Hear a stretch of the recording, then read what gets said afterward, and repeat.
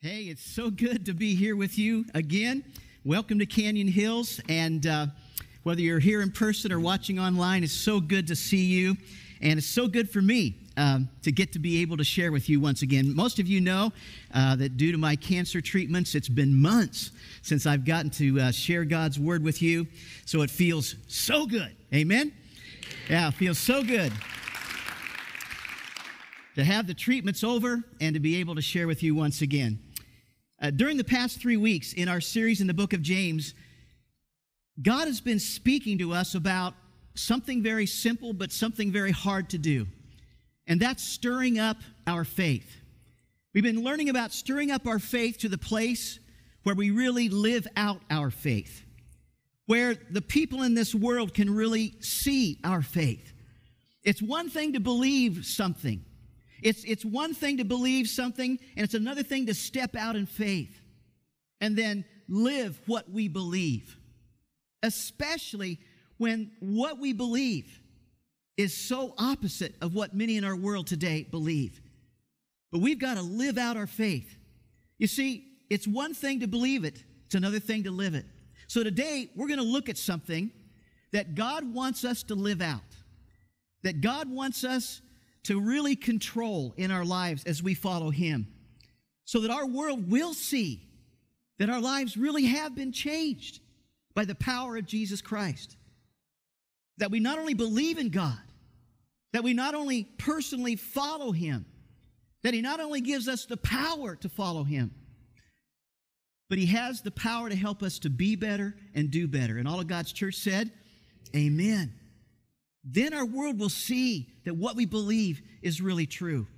So today, we're going to look at what God says about controlling, are you ready? Our tongue. And everybody says, oh man. Ready? Oh man. What does God say to us, His followers, about controlling this little thing that's in our mouth? Look at somebody next to you and say, I'm in trouble now, okay? We're all in trouble because this little thing in our mouth can really get us into big trouble. Did any of you ever, when you were growing up, get your mouth washed out with soap? Anybody? Yeah, a few, yeah? Me too. I did. Maybe you had a filthy mouth, or maybe like me, I didn't have a filthy mouth, but I had a really sassy mouth, and I got my mouth washed out with soap. Were any of you made to sit on a chair for a timeout because of your mouth? Anybody? You had to sit on a chair? That was Mom's favorite timeout thing for me. I sat on a chair, but maybe that's why I learned to play the piano. Because Mom had me sit on that piano bench a lot for simply mouthing off. I spent a lot of time there. Mom will tell you, if you were talking with my mom, that she was just about to let me up, and then I would sass off again. And I've always told Mom it's a good thing that maybe I moved 1,800 miles from my hometown, because I was the mouthy one. Better for the family. Now, growing up, we were all taught to control most of our body functions. I mean, if you're a mom or you're a dad and you've got a toddler, we all began to control this potty training thing about 2. And then we worked on this belching out loud thing about 12, right? We worked on controlling our body functions. But for most of us, the toughest part of the body to ever control is this little thing in our mouths, the tongue. But we who are followers of Jesus, we're to control it. And we're to use it to bless the Lord above us and everybody else around us. Amen? That's what God calls us to do with our tongue. First, James tells us this. He said that the tongue is powerful. Now, we all have a human longing for power. And we often use our words, our mouths, our tongues to make a powerful impact on somebody about some kind of thing. James says this, not many of you should become teachers, my fellow believers, because you know that we who teach will be judged more strictly. We all stumble in many ways. Anyone who is never at fault in what they say is perfect, able to keep their whole body in check. Now, all of us desire to be the teacher, not the student. All of us have this human longing to have the power of a teacher, to have the influence, the impact of a teacher. So James begins chapter 3 by telling his followers that Jesus says there will be strict judgment for those who teach. Now, many of us desire the position and the power of a teacher, but most of us are not ready for the strict judgment of a teacher or the responsibility of a teacher. Folks, teachers will face stricter judgment because a teacher with a tongue that gets out of control can ruin life after life. A teacher can use his tongue to utter words to help or to hurt. A teacher can utter words to mend or murder. We can use our words to help people or mend people's hearts, minds, souls, or we can hurt and we can murder with our words. So James is saying, not many of you should desire to be teachers. But as we listen to that scripture, I want you to also listen really close to this. Whether you have the title of teacher or not, you're teaching someone. Someone is listening to you. Someone is learning from you. And maybe if you're a parent today, several little ones are learning from you. Those who live with you. So James says that the tongue is small, but it's powerful. Now, I learned really early in my life that the tongue of a horse is powerful. But if you can get a small bit into the mouth of that horse, you can control that horse. You know, I was growing up, I had a horse named Prince, and so maybe on the screen you can see there's a junior high Larry right there, junior high Pastor Larry. And that horse was born on our farm, and I had the responsibility to train that horse to be rideable, to train that horse to be usable. But every time I tried to put a bit in Prince's mouth, man, his tongue was so strong, he would resist that bit. I could hardly ever get it in. But once I got that small bit in his mouth, I could control him. James says this, when we put the bits into mouths of horses, we can turn the whole animal. You know, a bit's a small thing, but it can turn a wild animal into a horse that's usable. And yet, too often, like a horse, we resist God when He wants to control our tongues. We resist Him, and yet we've got to let Him control our tongues if we want to become usable. Usable. We don't want to let Him to control our tongues, but we need to let Him control what flows off the tips of our tongues. But listen close, if we let Him, if we really let Him be not only our Savior, but be Lord of our lips, He can turn our lives around and He can make us usable for every good work. Amen? God can do that. Then James goes on and he says, well, then take ships as an example. Although ships are so large and they're driven by strong winds, they are steered by a very small rudder wherever the pilot wants to go. Now, a rudder's a really small thing, but it can turn a large ship. Winds and waves can blow against that ship and try to turn that ship in a wrong direction, but if that pilot holds that rudder steady, he can just guide that ship and keep it right on course. In the same way, a small spark can also start a forest fire.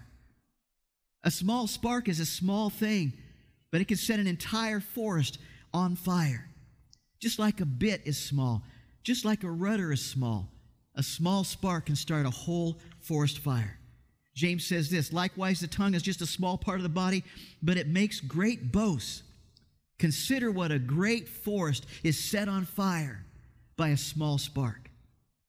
Folks, sometimes we are tempted to use our tongues to boast, to blame, to accuse, to hurt, to demean and destroy people who are also made in the image of God to be loved and respected. But when a tongue is controlled by God, it will not even emit one little spark. It won't start a fire. It won't destroy lives. The truth is this little thing, this tongue, is so powerful. It can turn things. It can steer things. And it can destroy things. It is powerful. And especially, it can destroy relationships. And the problem is this. Here's the big deal. The tongue cannot be tamed by man. No matter what you and I try to do, we can't tame this thing. Man can tame every kind of animal, but man cannot tame the tongue. Only God can do that. But listen, God will not tame your tongue without your permission. You got to give him permission. Like a horse, we must give God permission to put a bit in our mouths so when it's time, he can signal us and he can pull back on our reins and he can signal us that it's time to hold the tongue. Like a ship, if we give God permission to control the rudder, he can give us a signal of when to turn our tongue. If we give him permission, he can steer our tongues from dangerous waters. He can douse the sparks in our mouths that keep us from starting fires. The question is, will you give Jesus permission to control your tongue? We give him a lot of permissions to control various things in our lives, but what about this thing inside of our mouths? James says the tongue is small, but is so powerful. Next, he says the tongue is poisonous. Our tongues are like venom-filled tongues of perturbed, poisonous snakes. What a picture. James says it this way: the tongue, it is a restless evil, full, look at this, of deadly poison. Now, I don't know about you, but I've never liked snakes. I know some of you are probably reptile lovers, but I have never liked snakes, and it all began about age 8 with me. As I stepped outside of a barn on our farm, a snake, a blue racer, it looks something like this, a blue racer, which is a fast-moving snake, decided to race after me. 8 years old. I ran as fast as these short little legs would run. But every time I looked back, he was catching up with me. And so I finally made it to one of the wagons on our farm, and I jumped on top of that wagon just to get away from him. And I made it just as he was catching up with me. Now, my dad had told me that blue racers weren't poisonous. They simply just liked to chase. And if I would just stop and turn and chase them, they would slither away. And my dad usually knew best, but I was not ready for that test. Amen? Wasn't ready for that test. And so, as my dad said, just let him happen. So I ran to the nearest wagon, got on top, and as I watched him slither away, I just thought he was probably smiling and saying to himself, man, that was a good race. But I was saying, man, I hate snakes. Hate snakes. Listen close. Like snakes, usually our tongues are ready for a race. That's the point. Our tongues are usually ready for a race. Too often, they're just waiting to chase somebody in the house. They're waiting to just chew out somebody in the house, strike somebody in the house. And have you noticed that when you are really perturbed, it doesn't really matter who enters your territory in the house? But if they don't watch out, if they get into your territory and make just the wrong move, they're going to get it. If you're just perturbed enough, I like to say it this way: the tongue is often coiled for a strike. It is perturbed, it is coiled, it's ready for a strike. All it needs is somebody to enter your territory, make the wrong move, and you're ready to go. But secondly, the tongue is also loaded for a strike. It's filled with venom. They get into your territory, and off the tip of your tongue flows this venom. Maybe throughout your day, you've been mulling over all of the things that you have to do. And maybe you've been thinking about all of the ways that people don't care about all the things you have to do, and they're not willing to help you with all the things that you have to do. And so you are mentally storing up all of this venom on the tip of your tongue for the next strike. And so there you are, perturbed, coiled, and loaded for a strike. And just the minute that somebody enters your territory, just the minute they make a wrong move, man, you let them have it. You let that venom flow. Anybody fit this word picture? You don't have to raise your hands, but anybody fit this word picture? The tongue is powerful. James says the tongue is poisonous. But then he also says this tongue needs to be purified. We need to cleanse our tongues so that nothing God says is sinful ever rolls off the tip of our tongue. We need to cleanse our tongues. So things like gossip, things like slander, lying, demeaning, angry, hurtful, vulgar words, things that God says are sinful should never roll off our tongues. But here James focuses specifically on the tongue needing to be cleansed from cursing. Cursing. Listen to what he says. With the tongue, we praise our Lord and Father, and with it, we curse human beings who've been made in God's likeness. Out of the same mouth come praise and cursing. My brothers and sisters, this should not be. I don't know how you were raised.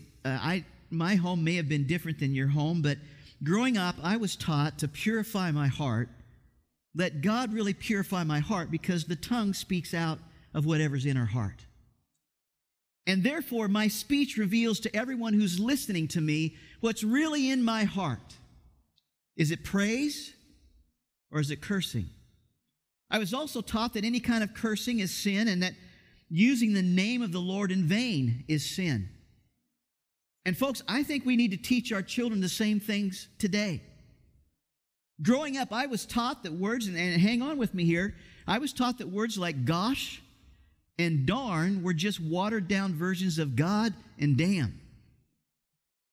At the house I grew up in, and then in my house, we never wanted to use the name of God in vain. And so saying God damn, that was out. And saying things like gosh and darn, or when something happened to us, Jesus, that was out. That was not permitted. And so no matter how bad you stubbed your toe, no matter how bad you hit your head, those words weren't coming out. We were taught that those were sinful and wrong. Those words were not allowed. We didn't say hell unless we were discussing hell. I was taught that the word heck was just considered a watered-down version of hell, and so it wasn't allowed. I mean, there's not a whole lot of difference between heck, yeah, and hell, yeah. Not a whole lot of difference. There was a man on vacation with his family. He was traveling through Nevada, and he was trying to teach his children to never curse. And so he decided when he came to the Hoover Dam, he would try to teach his children a lesson. And when he came to the Hoover Dam, the kids said, "Wow, Dad, what's that?" He said, "Well, kids, that there is the Hoover water stopper." I know that's extreme. But when we say we're followers of Jesus, that also includes our speech. Inside and out, we're asking the Holy Spirit to be at work to cleanse us from all unrighteousness. And a man who uses the name of Jesus as a swear word during the week can really not worship God with a clear conscience on Sunday. The truth is this: it's hypocritical to worship the name of Jesus on Sunday and then crucify his name on Monday. Isaiah said it this way: "Woe to me, I am ruined, for I am a man of unclean lips, and I live among a people of unclean lips.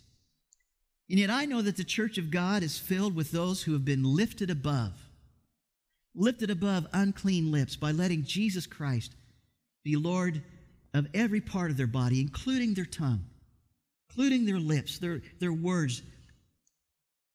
But that tongue needs to be consistent. And we're not to use our tongue to praise God on Sunday and then curse men on Monday. James is saying every man, every woman is made in God's image, so to curse other men and women is to really curse God. James says it this way: out of the same mouth come praise and cursing. My brothers and sisters, this should not be. So listen close.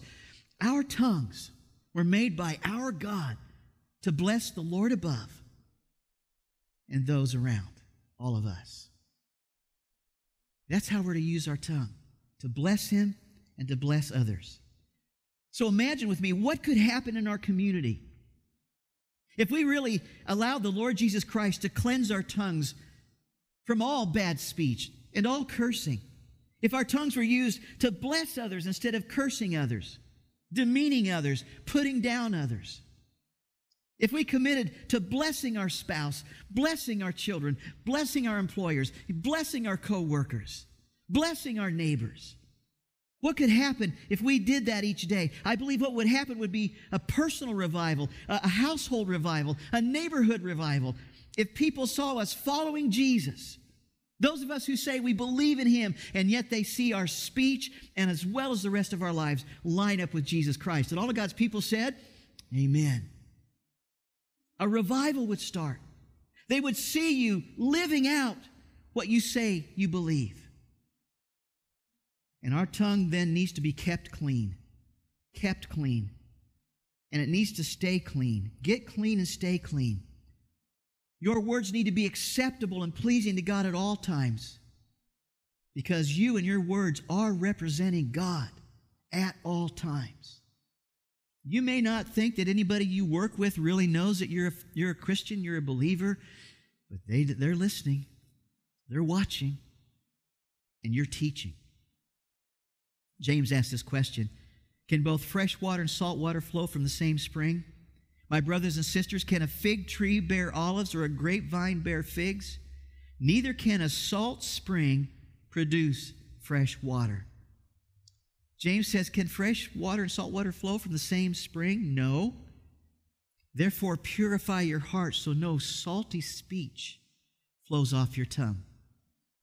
Can a fig tree bear olives or a grapevine bear figs? No. Therefore, bear what you were created to bear: good fruit, pure words. So listen close. You can only produce what you are. If Jesus Christ is not in you, you cannot produce Christ-like speech. Let Jesus be more than your Savior. Let Him be Lord of your life, Lord of your whole body, and that includes Lord of your lips. Lord of your lips. Listen close. The toughest part of the body is to control is the tongue. It is so powerful. It is poisonous.